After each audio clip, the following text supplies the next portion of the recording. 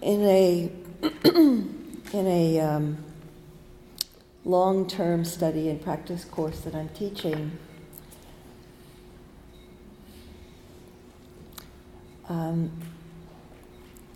one of the things that we're studying is the parami, the perfections of the heart. There are 10 parami in the early Buddhist teachings, and there's a very wonderful book which is available online free of charge by Ajahn Sucitto.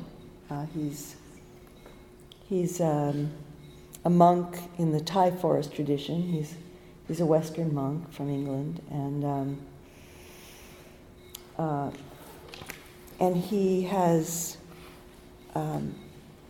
allowed to be published very generously a compilation of some of the teachings he's given orally on these parami, and I've found it really quite a wonderful text to be working with.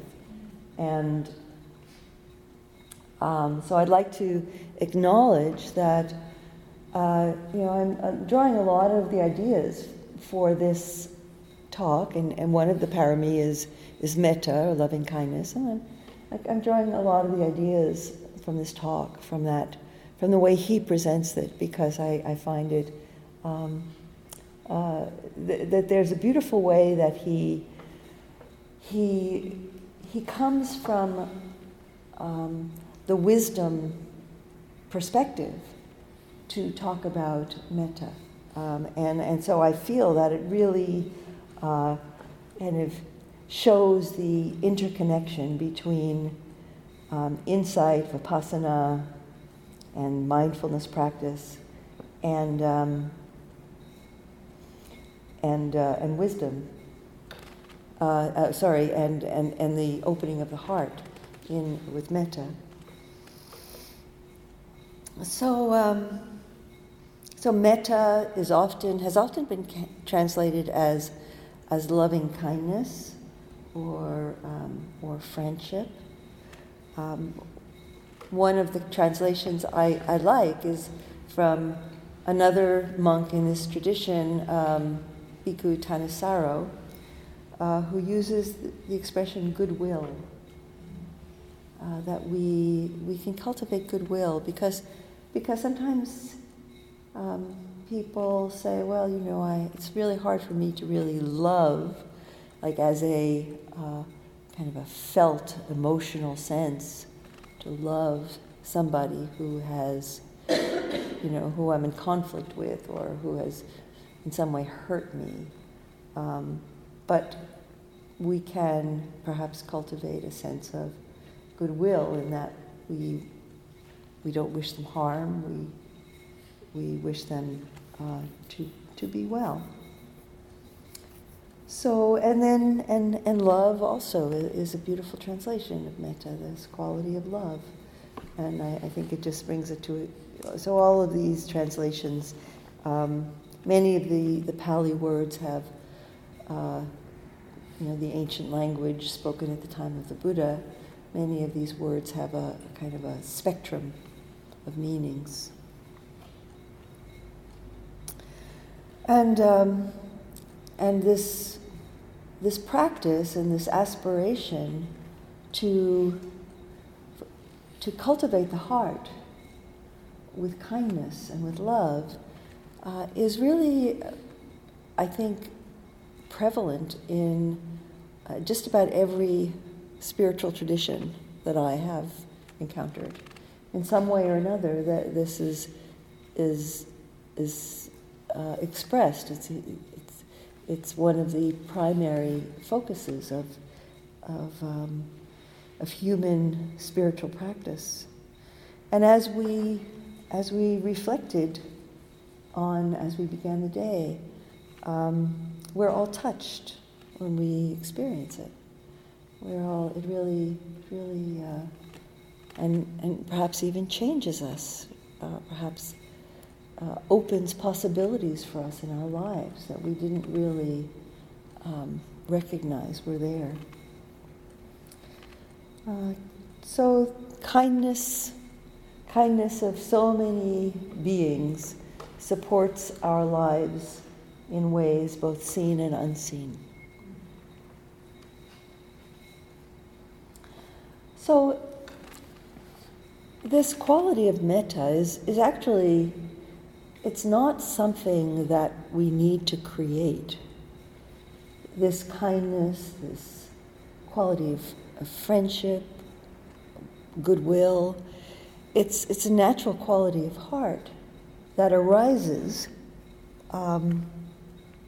naturally in certain conditions that are conducive to it. So we see people who are kind to their families, or perhaps kind to people who are close to them, kind to their pets, but the kindness is not a consistent quality in their lives, and so there's a difference between feeling kindness, which arises because of causes and conditions, particular situations in particular contexts with particular individuals, and cultivating kindness, metta, as a pervasive quality, as a kind of a ground for our lives. So that's where it becomes a practice, and that's where it becomes very interesting and gives us opportunities to see what do we come up against when we want to be kind and we feel obstructed in some way. So we may often find ourselves feeling blocked from an attitude of goodwill by resentment or jealousy or grasping. So these are what are called in Buddhist practice the afflictive emotions, and they're ways that we perpetuate a sense of being separate and apart and independent, and maybe more important than other people. And so when we cultivate metta as a perfection of the heart, it's transformative, and along with the development of insight, leads to awakening in our lives. So,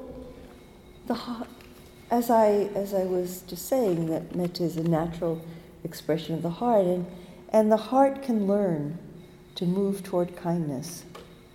The heart can learn to prefer kindness and acceptance to anger, judgment, greed, jealousy, and so on. And that is in the direction of freedom from suffering. So when we choose to grasp, when we learn to recognize that we are grasping, or when we learn to recognize that we are just judging or being critical or pushing away in some way,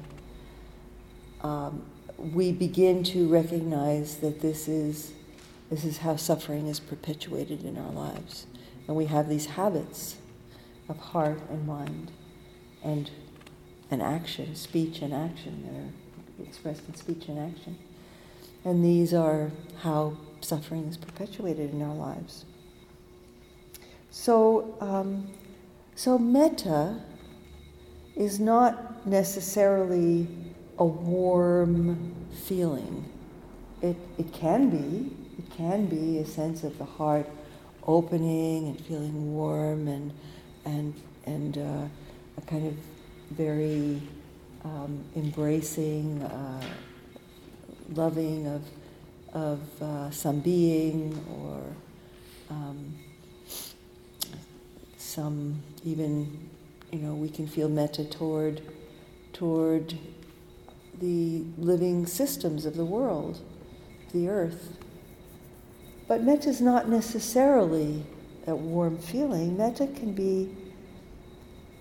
can simply be a way of relating in our lives, which is open, which is connected, which recognizes how we are interdependent with all of life. So cultivating that quality of metta can simply be, bringing an awareness to how we relate to our experiences moment by moment. And relationship is such a key thing. I began the meditation by inviting you to experience your relationship to the earth as you're sitting. Our relationship to the air, to the temperature of the air. So through our bodies, we're sensing life around us. We're sensing moment by moment the unfolding life around us.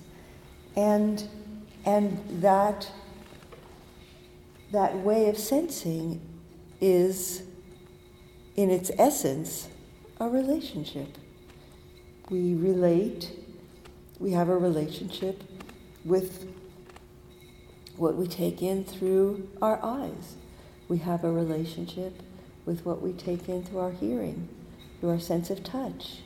We have a relationship with what we taste and what we smell. And we have a relationship with our thoughts and our emotions and feelings and so on. So when we see people and objects around us, we hear sounds and we impute them. We impute these sounds to various sources like cars or a fan, and through perceptions, this is another aspect of Buddhist teaching on the mind, to really become aware of how we shape our experience through perception. Our perceptions are conditioned, and so we create a sense of a world around us, both outside of us, a world that we believe is outside of us, even though we're experiencing it as an inner experience. We have this sense of a world that we inhabit. And so in creating this sense of, I am in this world, and everything I experience through my senses is outside of me, is the world, I'm the subject, and everything else is the object, right?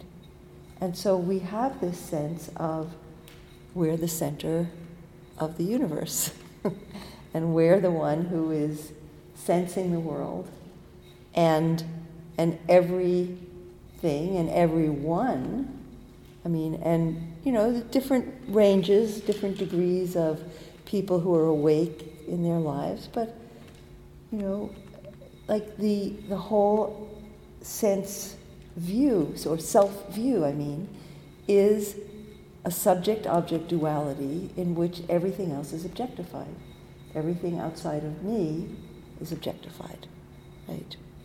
So, and you are having that inner experience. Each one of you is having that inner experience of being the center of the universe. and having the world, be an object of your sensory experience. So, and this is the norm for unawakened beings, this subject-object duality.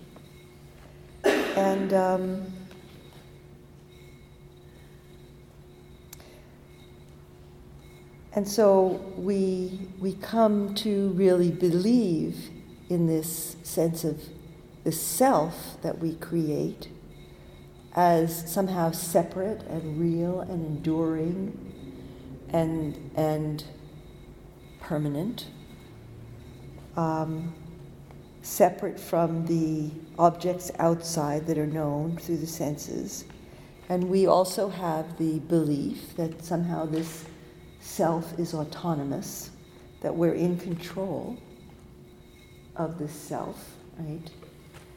Despite our inability to stop aging, illness, and death, and despite the ways that we're genetically determined in some ways by, our appearance, by the body chemistry, and socially formed by our upbringing, our values, our attitudes, by our financial, our economic status in society, very formative,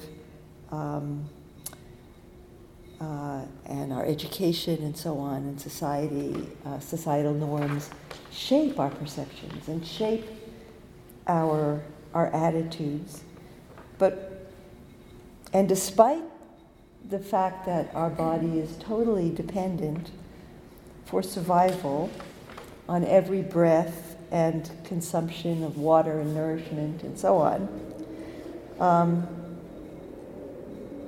and most fundamentally, what I was talking about earlier, about that every moment we are in relationship, that the world that's arising in our consciousness is arising in relationship with the sights, sounds, smells, tastes, touches, and everything around us. So we're totally interconnected, but despite that, this self-view is quite sure that we're autonomous and separate and in control of our lives. So, so this dualistic view of, which is the norm, is quite ignorant, really, of the reality of our how we are very much a part of a web of life, and there's an image, I think in one of the Mahayana discourses, that in this interconnected web of life, if even one strand vibrates, it's felt throughout the whole web, and there are scientific theories that talk about that as well. The flapping of a butterfly's wing will affect the weather on the other side of the world. I said, Jesus. So it's profound, the interconnection. And so this self-view, is really ignorant of this profound interdependency and interconnection of life, which is a practice in itself to really contemplate that. And there are wonderful contemplations in some of the discourses to just really deeply reflect on our interdependency. And so as a result of this ignorance, many people live with a feeling of alienation and feeling so apart, and at the same time, there's this compulsion to try to control things in our lives, to make the conditions and the circumstances of our lives the way we want them, the most comfortable and the most pleasant and in line with our preferences and so on. So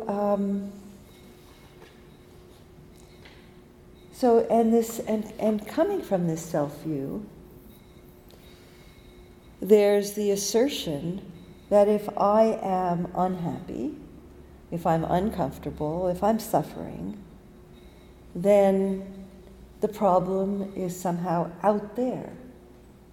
There's, in that world of objects, there's something wrong with one of those objects.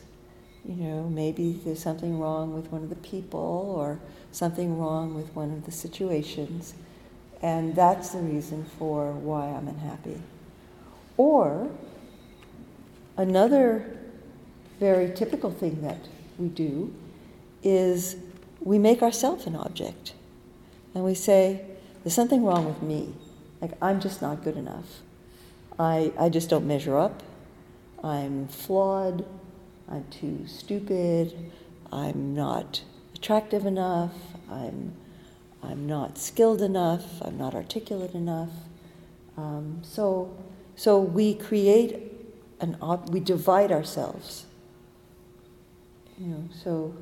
And we judge ourselves. And so the reason I'm unhappy is because, I'm just not capable of being happy. So this is, so we blame ourselves. We take on this burden of insufficiency. And maybe we alternate between feeling victimized and feeling not good enough. And many of us, myself included, who have come to spiritual practice, come with a sense of,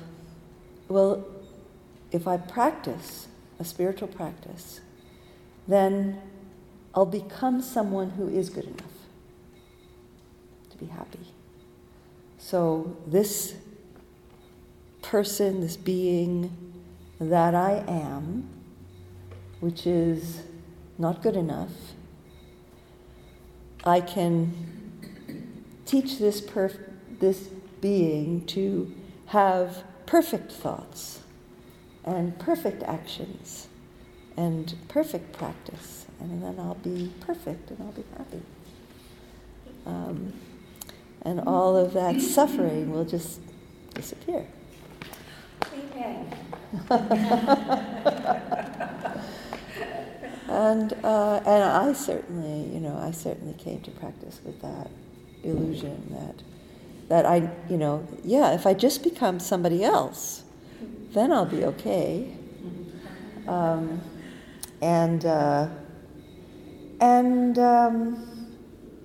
it's a violence that we do to ourselves.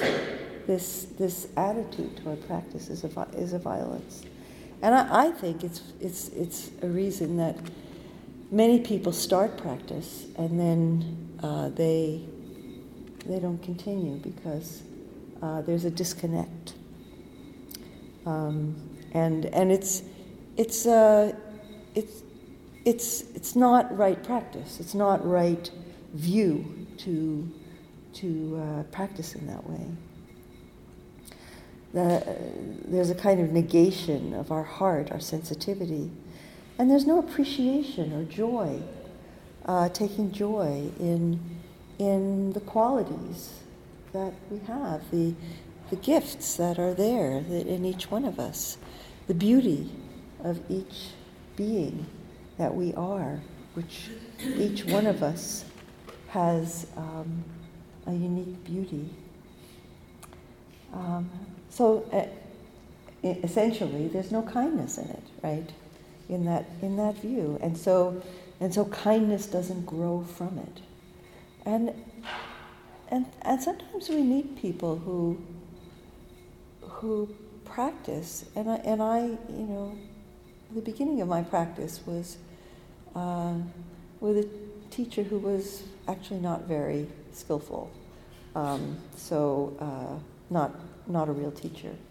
And so I experienced that. I experienced a lot of self-judgment, self-repression, didn't feel kind toward myself, wasn't growing in kindness toward others. And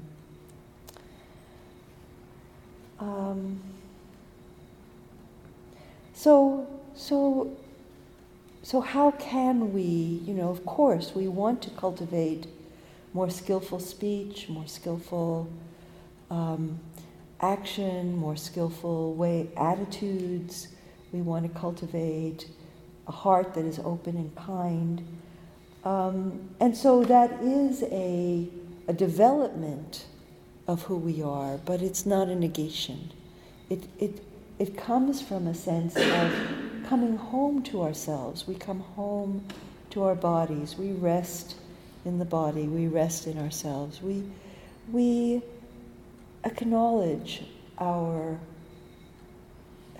habitual emotional reactions without rejecting them, nor do we want to fall into them and just act them out.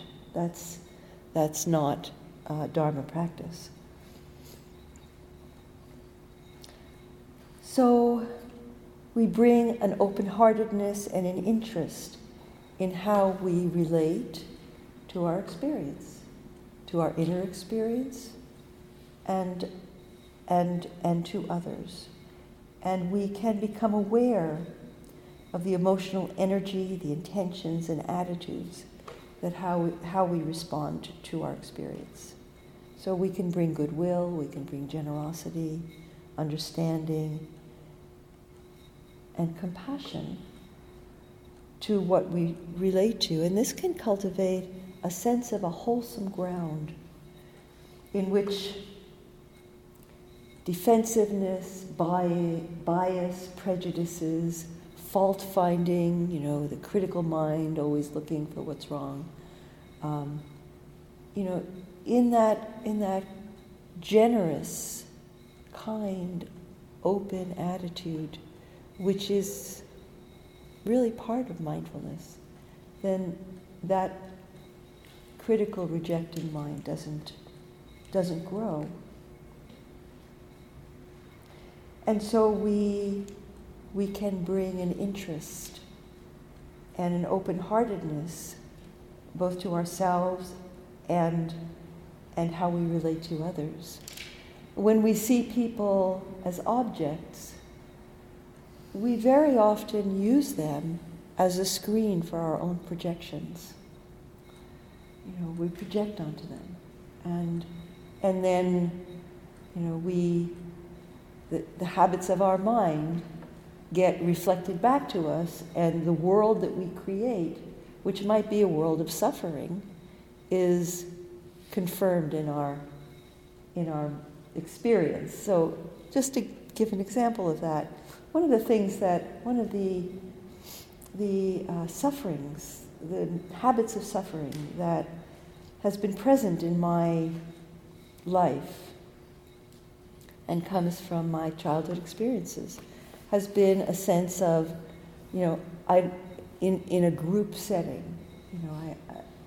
an old habit used to arise very strongly. I don't belong. I'm not wanted. I don't fit in.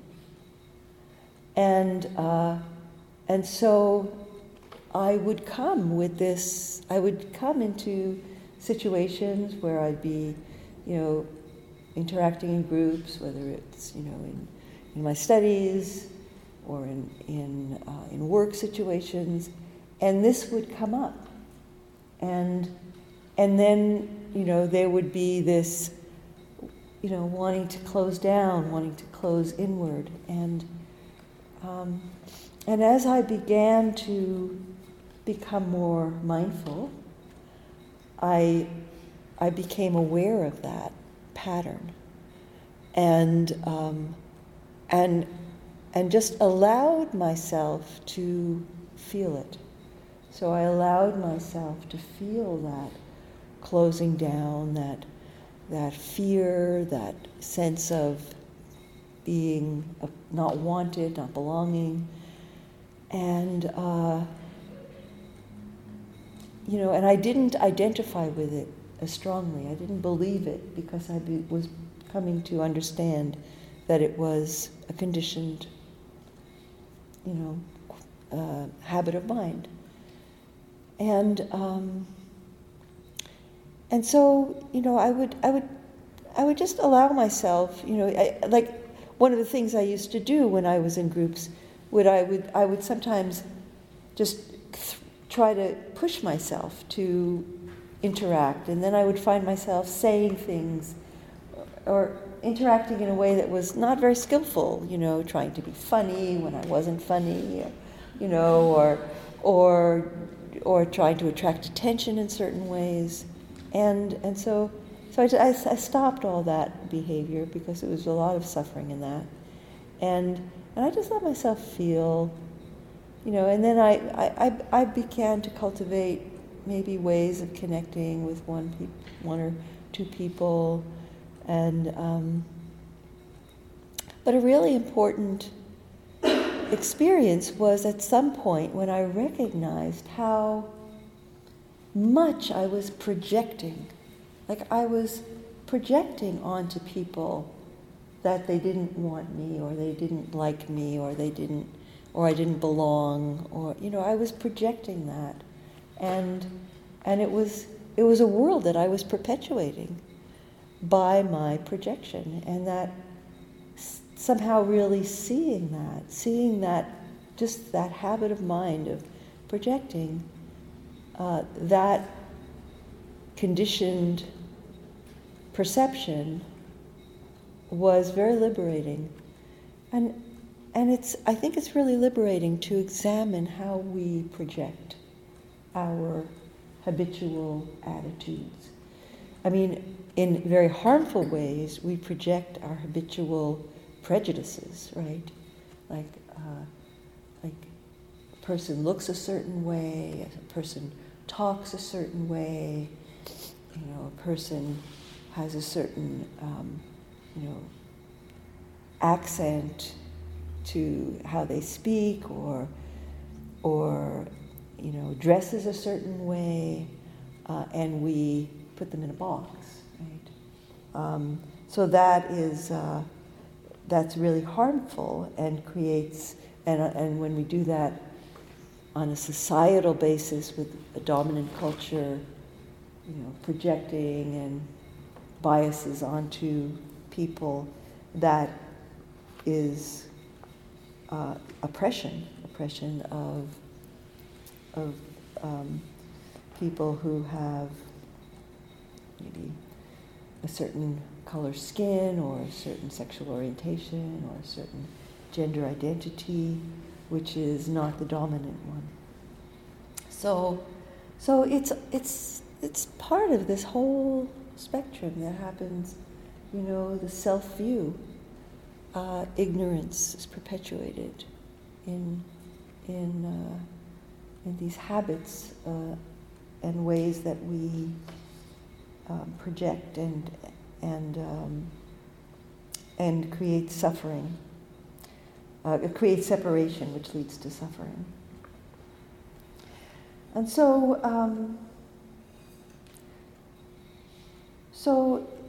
it really starts here. It starts at home. That when we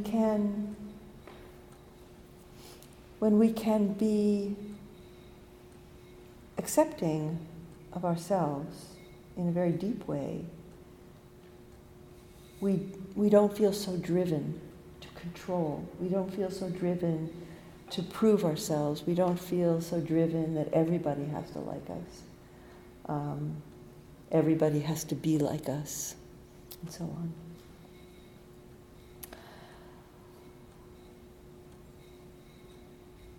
So kindness toward ourselves is the doorway towards empathy and understanding. And empathy and understanding open the door to love and compassion.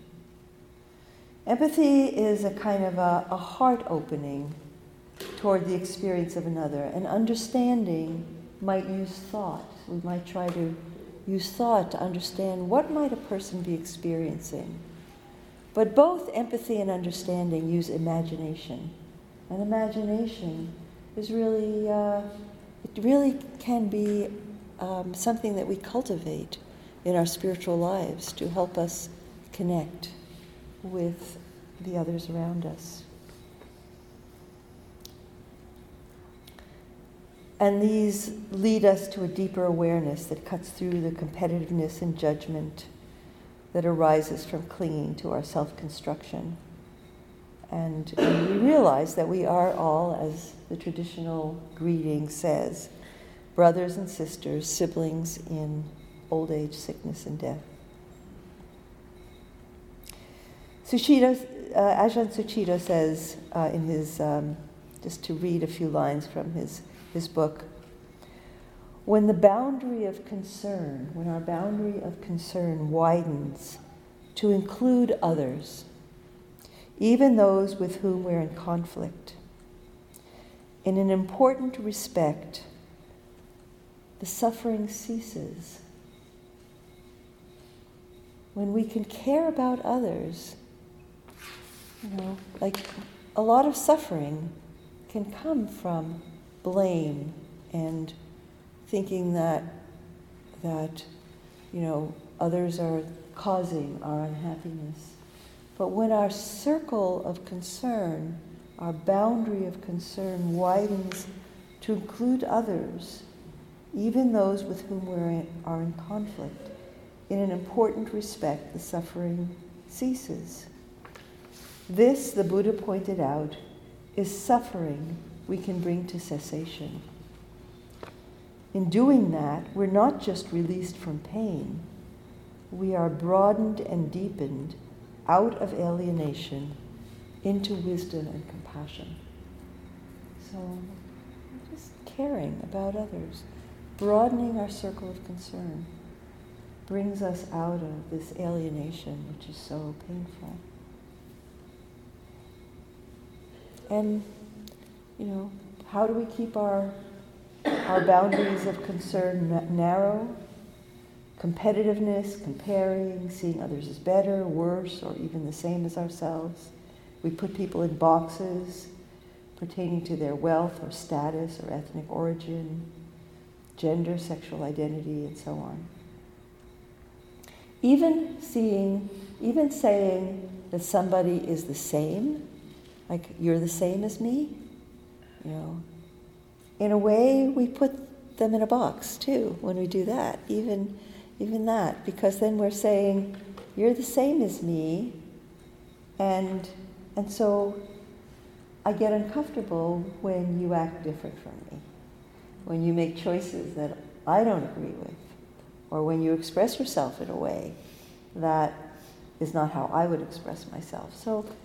So better, worse, or even the same can cause us to be intolerant and blind as to how the other is perceiving and experiencing many things quite differently from us.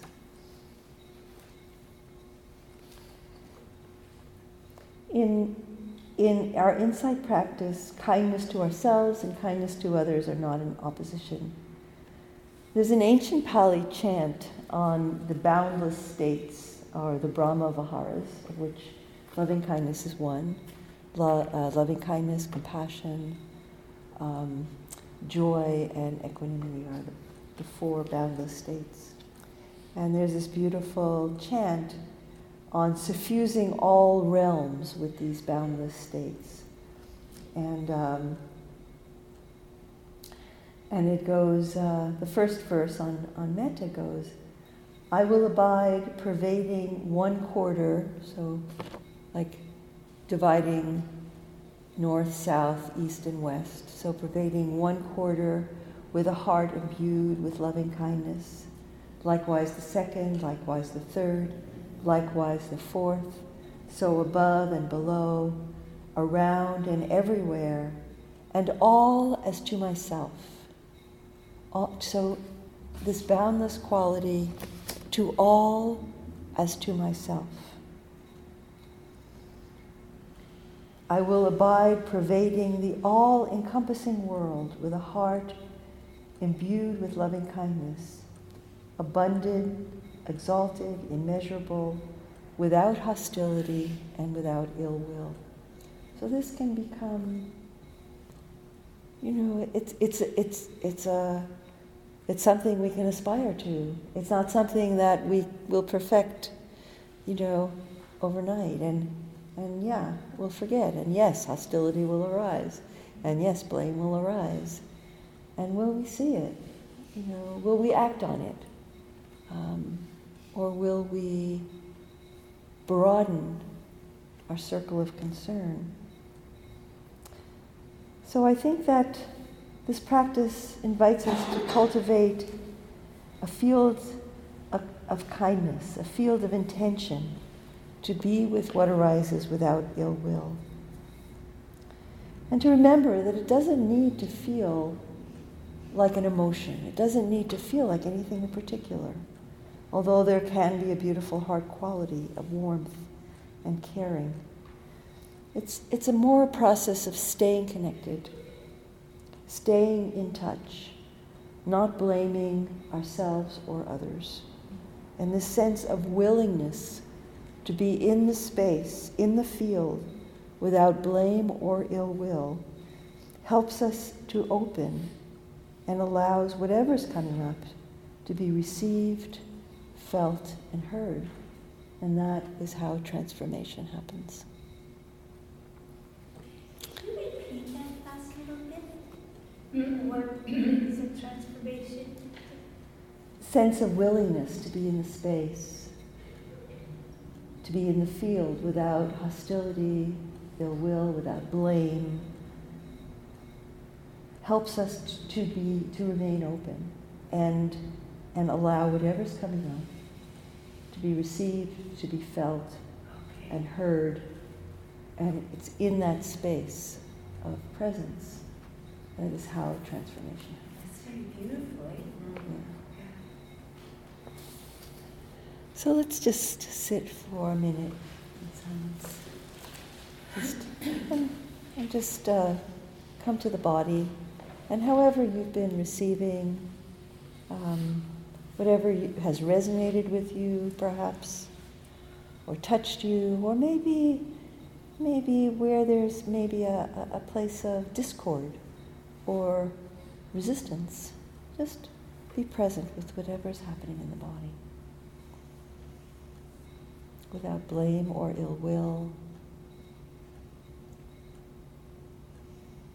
with an open heart.